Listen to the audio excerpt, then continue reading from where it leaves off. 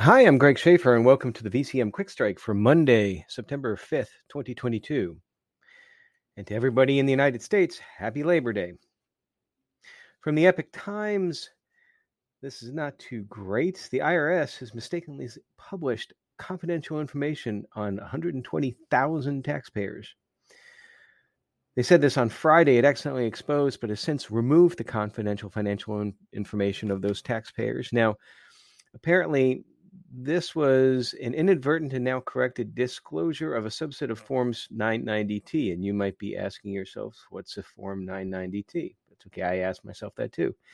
It is the business tax return form used by tax-exempt entities to report business income or investments that are unrelated to their exempt purpose. Now, while the IRS, according to the article, is required to publicly disclose the Form 990T for 501c3 organizations, some Form 990T data was inadvertently published for a subset of non-501c3s, which are not subject to public disclosure. So, according to the article as well, the IRS took, quote, immediate steps and removed the errant files from irs.gov. Next up, from the Associated Press by way of Security Week, hackers of third-party providers stole customer data, including Social Security numbers, addresses, and account numbers of home mortgage buyers at KeyBank, according to the bank. Apparently, there was a break-in on July 5th, or at least it was noticed on July 5th at the insurance services provider Overby Seawell Company. Now, KeyBank operates in 15 states and has close to $200 billion in assets. Didn't say how many of its customers were affected.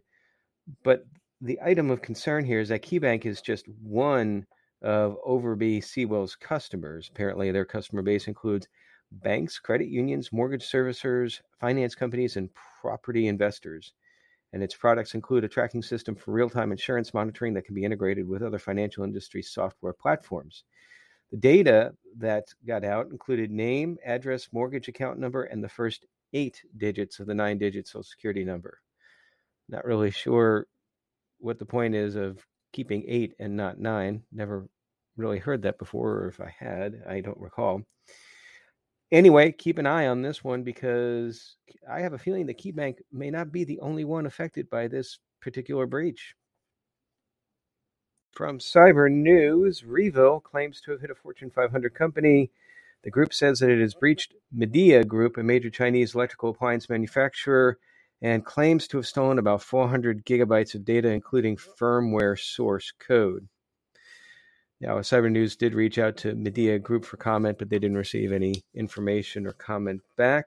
So this is a developing story. 2.5 million student loan records were breached. This from Ed Financial and the Oklahoma Student Loan Authority, OSLA. They're notifying over 2.5 million loanees that their personal data was exposed in the breach. This was revealed to affected loan recipients on July 21st. Now, apparently, and this article comes from ThreatPost, apparently this could be a little bit of an issue because, quote, with the recent news of student loan forgiveness, it's reasonable to expect that the occasion to be used by scammers as a gateway for criminal activity. So this is probably not the first time that scammers are going after student loan information because of the student loan forgiveness program here in the United States. And keep an eye out for that, particularly if you have student loans, even if you're not thinking about participating in the forgiveness program, they could very well use that information to entice, target, and ultimately scam you. So keep an eye out for that. And our last article comes from Hackademicus. A new phishing scam targets American Express cardholders. Cybersecurity firm Armor Blocks discovered a new phishing campaign aimed at American Express customers. Nothing really exciting about that. The subject of the email is what you would think for a phishing email: important notification about your account. And once it opens, the email appears as a legitimate email from American Express. Upon opening the attachment, victims are greeted with a message announcing additional verification requirements for the associated account. Urgency is instilled within the victims through the inclusion of the language, quote, "This is your last chance to confirm it before we suspend it," and a prompt for victims to complete a one-time verification process that was needed as part of a global update. And of course, if they click on the message, they're redirected to a fake American Express login page, which includes a company logo and a link to download the American Express app. So nothing outstandingly different about this particular fish. But the thing that actually was rather outstanding to me is I believe that I saw this on a Twitter feed somewhere and I had never heard of Hackademicus.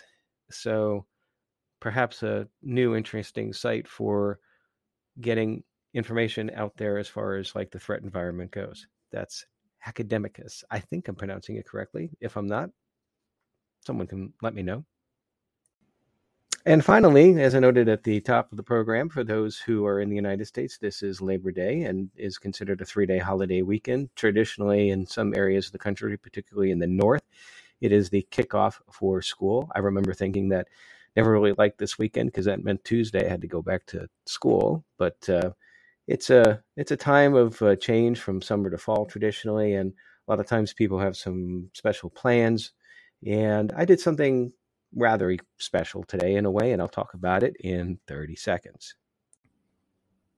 I talk a lot about the need for maintaining physical fitness as part of an overall balance so that you can perform in your position, particularly in information security, which is really stressful. One of the questions that I always ask my guests on the Tuesday program is, what do you do to decompress? Well, one of the things that I have done traditionally over the years is running. Now, as I get older, running becomes more difficult. I certainly do not have the stride length that I used to have, although I have had some improvement recently, but it's a constant downward trend once you get past a certain age. And so for me to be able to do some of the stuff that I did before, it gets more and more difficult, which I'm okay with, because kind of like you go to war with the army you have, you go to life with the body you have, I guess. But today I participated in the Franklin Classic 10K. Now, I've done this before. What makes it a little bit easier for me is that the start and finish line is actually right outside my office. So, which of course makes prep for it very easy. And so I apologize that I wasn't able to get this out earlier. That's why I was doing it. And also happy to say that even at 55, I was able to complete a 10K in under an hour. Not by much, but it still counts. So what's the whole point with that and information security and cybersecurity? Well, it gets back to what I was talking about as far as stress relief. Find something that you can do in order to get and step away from some of this, because you can get sucked into all of this, whether you're more focused on the technical cyber side or on the more governance and risk and compliance information security side. You need to be the best you can be in order to do the best that you can do. So I hope you had a great Labor Day, and got a great episode coming up tomorrow. Donna Gallagher joins us on the interview.